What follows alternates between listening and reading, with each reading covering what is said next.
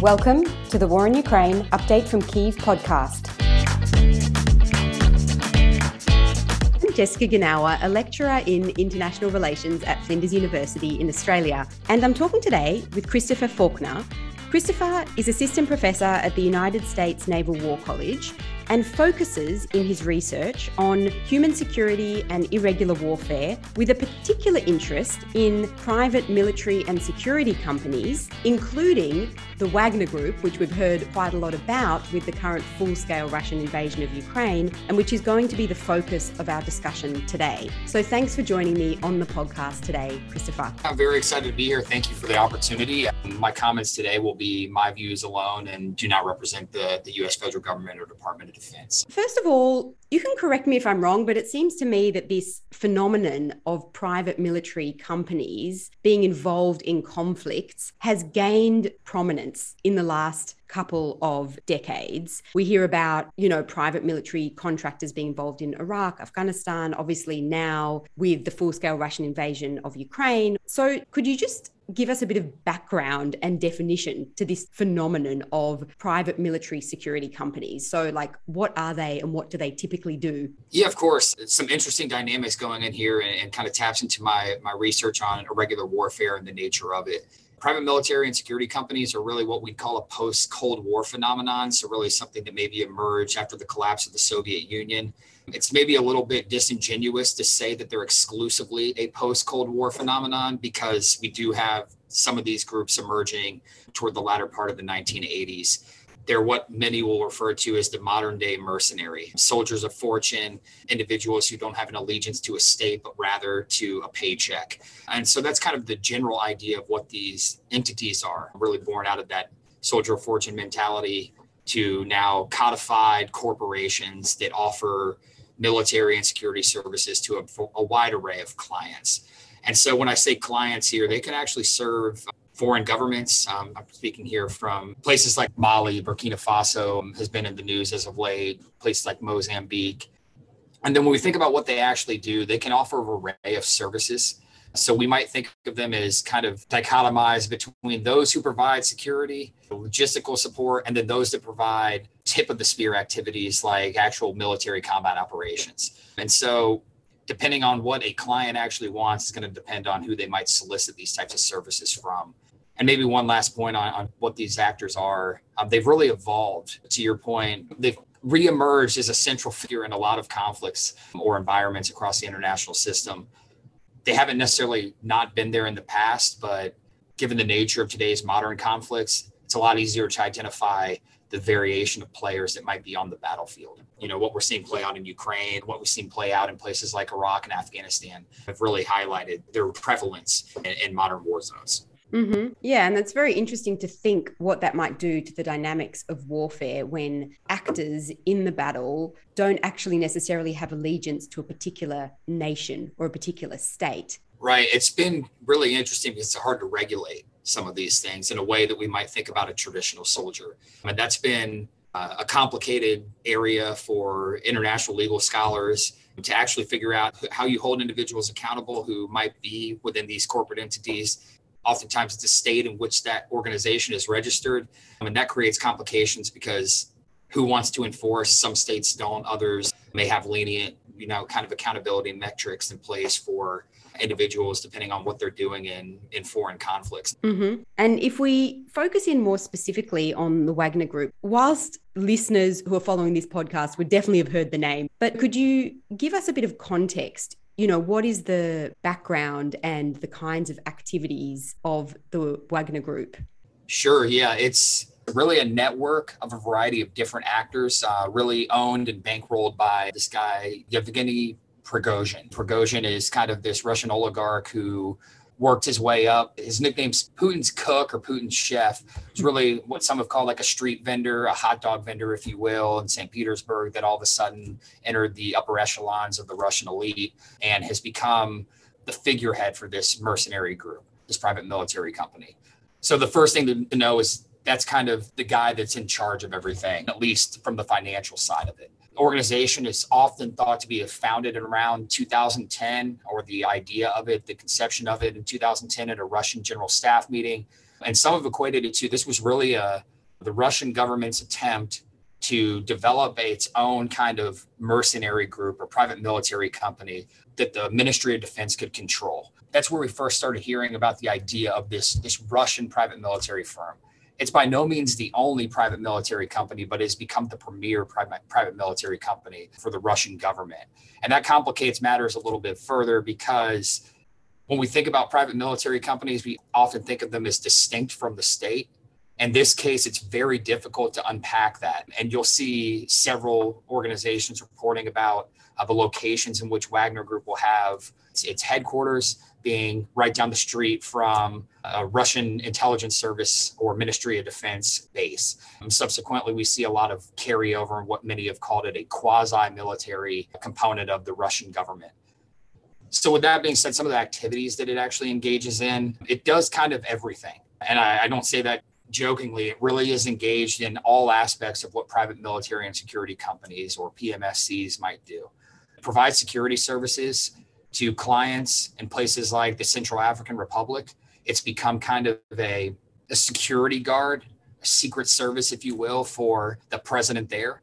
In places like Mali, its most recent deployment. Let me caveat that its second most recent deployment since its engagement in Ukraine, but Mali is really its most recent deployment in sub-Saharan Africa. It's been engaged in counterterrorism operations on the front lines with Malian armed forces, engaging in your traditional counterinsurgency, counterterrorism operations that have led to, severe human rights abuses as of last month or 2 months ago. Some really interesting reporting on some of its behavior there.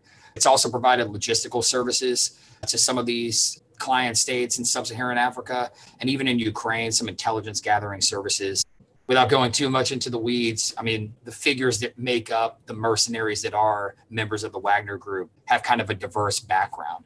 I think it was originally thought to be kind of a place where intel officers, Russian special forces would go after their career in the military. That's really how its origin kind of got off the ground. But as it's evolved over time and as it's been, quote unquote, stretched thin with all of its engagements around the world, the types of mercenaries or soldiers that are ending up in the Wagner Group, we're getting some really, really interesting accounts of dipping into, the prison system to offer an outlet, go serve on the front lines here, make some money and potentially have your record expunged. And this might be a difficult question to answer because it's possible that we just don't know. But in terms of those activities, do you see those as furthering the interests of the Russian regime or that are a purely financial endeavor? Like basically whatever they're asked to do, as long as they get paid for it, they will do it. Or are they in some ways an extension of Russian foreign policy or, achieving some kind of foreign policy objectives for the Russian regime? No, that's a great question. I think it really depends on where we look. Most would probably have heard about a clash between Wagner mercenaries and United States special operators in Syria. In that case, I think it's really hard to disentangle the Russian forces from the Wagner Group forces, in so much that their activities there were very clearly an extension of what the Russian government's operations and goals were in Syria. The same could go with somewhere like Libya, where we saw kind of an entanglement between the Wagner Group and the forces that the Russians were supporting in Libya. But then when we jump somewhere like Mali or Central African Republic, their activities there may be less aligned with long-term Russian strategic objectives. And I say that in the sense that I think Russia has clear goals in sub-Saharan Africa, but here it's very clearly a resource extraction for security provisions kind of relationship. Russia wants to expand influence across this theater in particular, but I think the output here is also profit oriented. If we jump over to somewhere like Ukraine, this is very clearly a case of the Wagner Group being utilized by the Russian government for Russian foreign policy objectives, in this case, territorial control.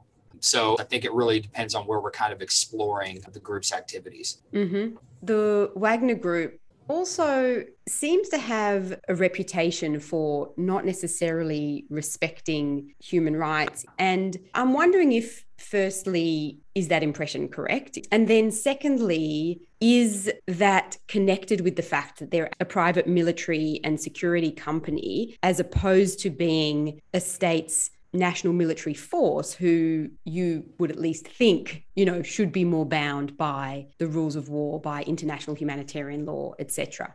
I think to the first question, is it correct that they're engaging in human rights violations? I think that's unequivocal yes. And across all theaters that they've been involved in, I think it's pretty clear that they've done this in Libya. It's pretty clear that there was the utilization of landmines by Wagner operatives. When we go somewhere like, as I referenced before, Central African Republic or Mali, where the group is engaged in counterinsurgency and counterterrorism operations, there is reporting from the UN, substantial reporting on indiscriminate violence against civilians, kind of a let's shoot first, ask questions later kind of mentality. I think that's permeated to one aspect of the group's activities, which is training both the Central African Republic security forces and the Malian armed forces in these types of counterinsurgency efforts. I don't want to paint a picture that there weren't already problems prior to the arrival of Wagner operatives, but it's definitely accelerated the types of human rights abuses that we're seeing since their arrival. I don't want to misquote the figure, but I think that the Center for Strategic International Security has reported in April of 2022 that since the arrival of the Wagner Group in Mali in December of 2021, civilian fatalities have exceeded the entire 2021 figures for civilian fatalities. So kind of in a 4-month span, there's been a dramatic uptick. And that's from all actors. So I'll be clear there that it isn't just the Wagner Group and the Malian armed forces perpetrating it, but the accounts of Wagner personnel engaging in human rights abuses, including, murder, have been substantiated and dramatic. To your second question, if we think about the accountability, I'll maybe frame this way. I think the Russian government in particular sees the utilization of the Wagner Group as kind of a scapegoat to enable these human rights abuses that might actually take place, but avoid any real accountability in it, having to hold these actors accountable. That's the beauty of plausible deniability. They're not actually Russian. We don't allow private military companies. And maybe I should caveat this. Russia has criminalized or outlawed private military companies. So this is a really important aspect. It's like the Russians saying, hey, in Ukraine, we are trying to fight the Nazis. Meanwhile, we have Zelensky, who is Jewish. They can't reconcile this irregularity in the way in which they message. It's similar to how they operate with private military companies. And one way I think that we should think about private military companies more generally, it really matters where they come from. And there's some folks at the University of Liverpool who've done some really interesting research on origins of private military companies and human rights abuses. And so I think that it's not peculiar that we'll see private military companies originating from Russia engaging in serious human rights abuses. We can think back not so long ago with the U.S. private military companies operating in places like Iraq. And we have the Nicer Square incident in which contractors, indiscriminately shot civilians. But there's regulations from more democratic states and their use of private military companies that are absent when we see these authoritarian regimes kind of allowing private military companies to operate with impunity. That's fascinating that the Russian government has actually banned private military companies. You might not know the answer to this. This is kind of the Russian domestic context, but that makes me wonder, is there any awareness of the activities of the Wagner Group within Russia? Or is that sort of denied that group is even associated with the Russian regime? Yeah, I don't have any great reliable public opinion polling about what the pulse might be on the Wagner Group. I think it's pretty clear that it's the worst kept secret that the Russians have, if you will. So I don't think that it's unclear. They advertise for signing up to join this entity. So I think it's really about messaging to the international community, having this legal kind of constraint on the Russian government's ability to police these organizations and what they do outside of the context because, quote unquote, they don't actually exist or aren't allowed here. And it kind of alleviates any need for the government to monitor the organization. Then I think they utilize these actors in particular because of the domestic political backlash that you might see if we deploy the regular army to go fight a conflict or to go get engaged in what's perceived are less strategically important regions of the world. So it offers it a really nice foreign policy tool. I think the Russians are very clearly seeing value in employing an actor that they don't have to hold accountable for the crimes they might commit. And then also they don't have to sell to the population why they're sending troops to, you name said theater that they might, to the degree that it matters, care about public opinion. I also think it's important to maybe reference here why you use the Wagner Group in a place like Ukraine. A, they're paid. B, there's a lot of discussion and research on casualty aversion. In this case, I'll put it this way, maybe a little bit crudely, when it's the regular army and a soldier dies, people care more than when it's a contractor and a contractor dies. So that really matters for democratic societies, maybe less so in the Russian context. But I do think that messaging wise, it'll become an important aspect if you see Russia's war in Ukraine drag on, that utilizing private military contractors will be a way to quell any domestic unrest. Mm-hmm. And it does seem that there's been quite heavy involvement of the Wagner Group in Ukraine. Has that impacted the capacity for the Wagner Group to be involved in operations in other countries? Like, is that impacting, for example, Syria, are they being sort of pulled out of there, or other countries that you mentioned in sub-Saharan Africa? And is that having a sort of a geopolitical influence? So I monitor sub-Saharan Africa. It's probably my wheelhouse, if you will, where I would have a better idea of what's maybe going on. But there's definitely been, at the onset of the conflict, there's some really, really interesting and great reporting from the Medusa project. They reported that Wagner was really slow to the front lines in Ukraine because of some ongoing contentious relations between Prigozhin and some folks within Putin's inner circle. In other words, there was concern that he was going to be, kind of outcasted from that inner ring. And so other Russian private military firms were kind of the first ones on the front lines in late February. They didn't do so well. Early reports were there was a lot of friendly fire, a lot of deaths from friendly fire. I don't want to say incapable, but given how the Russian military performed, it was pretty similar to the larger theme of the Russians didn't do a great job on this kind of initial assault on Ukraine.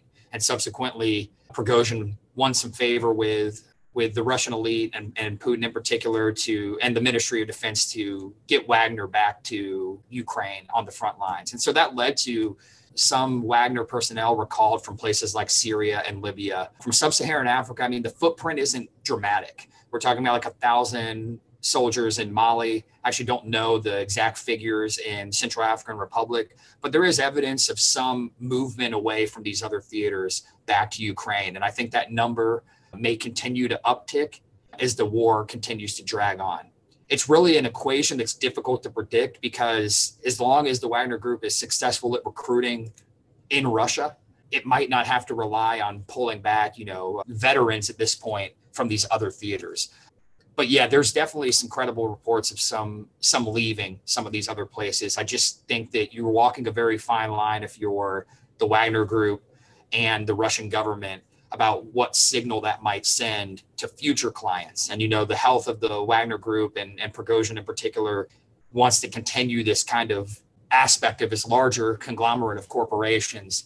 You have to think about the longevity of the organization and the credibility and legitimacy. So if it doesn't signal positive things to clients in the current theaters that it's located, that could be consequential long term. I do think that there's some evidence that it might impact, but to the degree to which it's seriously impacting some of its other operations, I don't think it's dramatic yet. Mm-hmm. Yeah. And I guess the flip side of that is, to what extent is it making a difference for Russia in the Ukrainian context? So do you think that involvement of members of the Wagner Group in Ukraine has had a significant impact on the ground?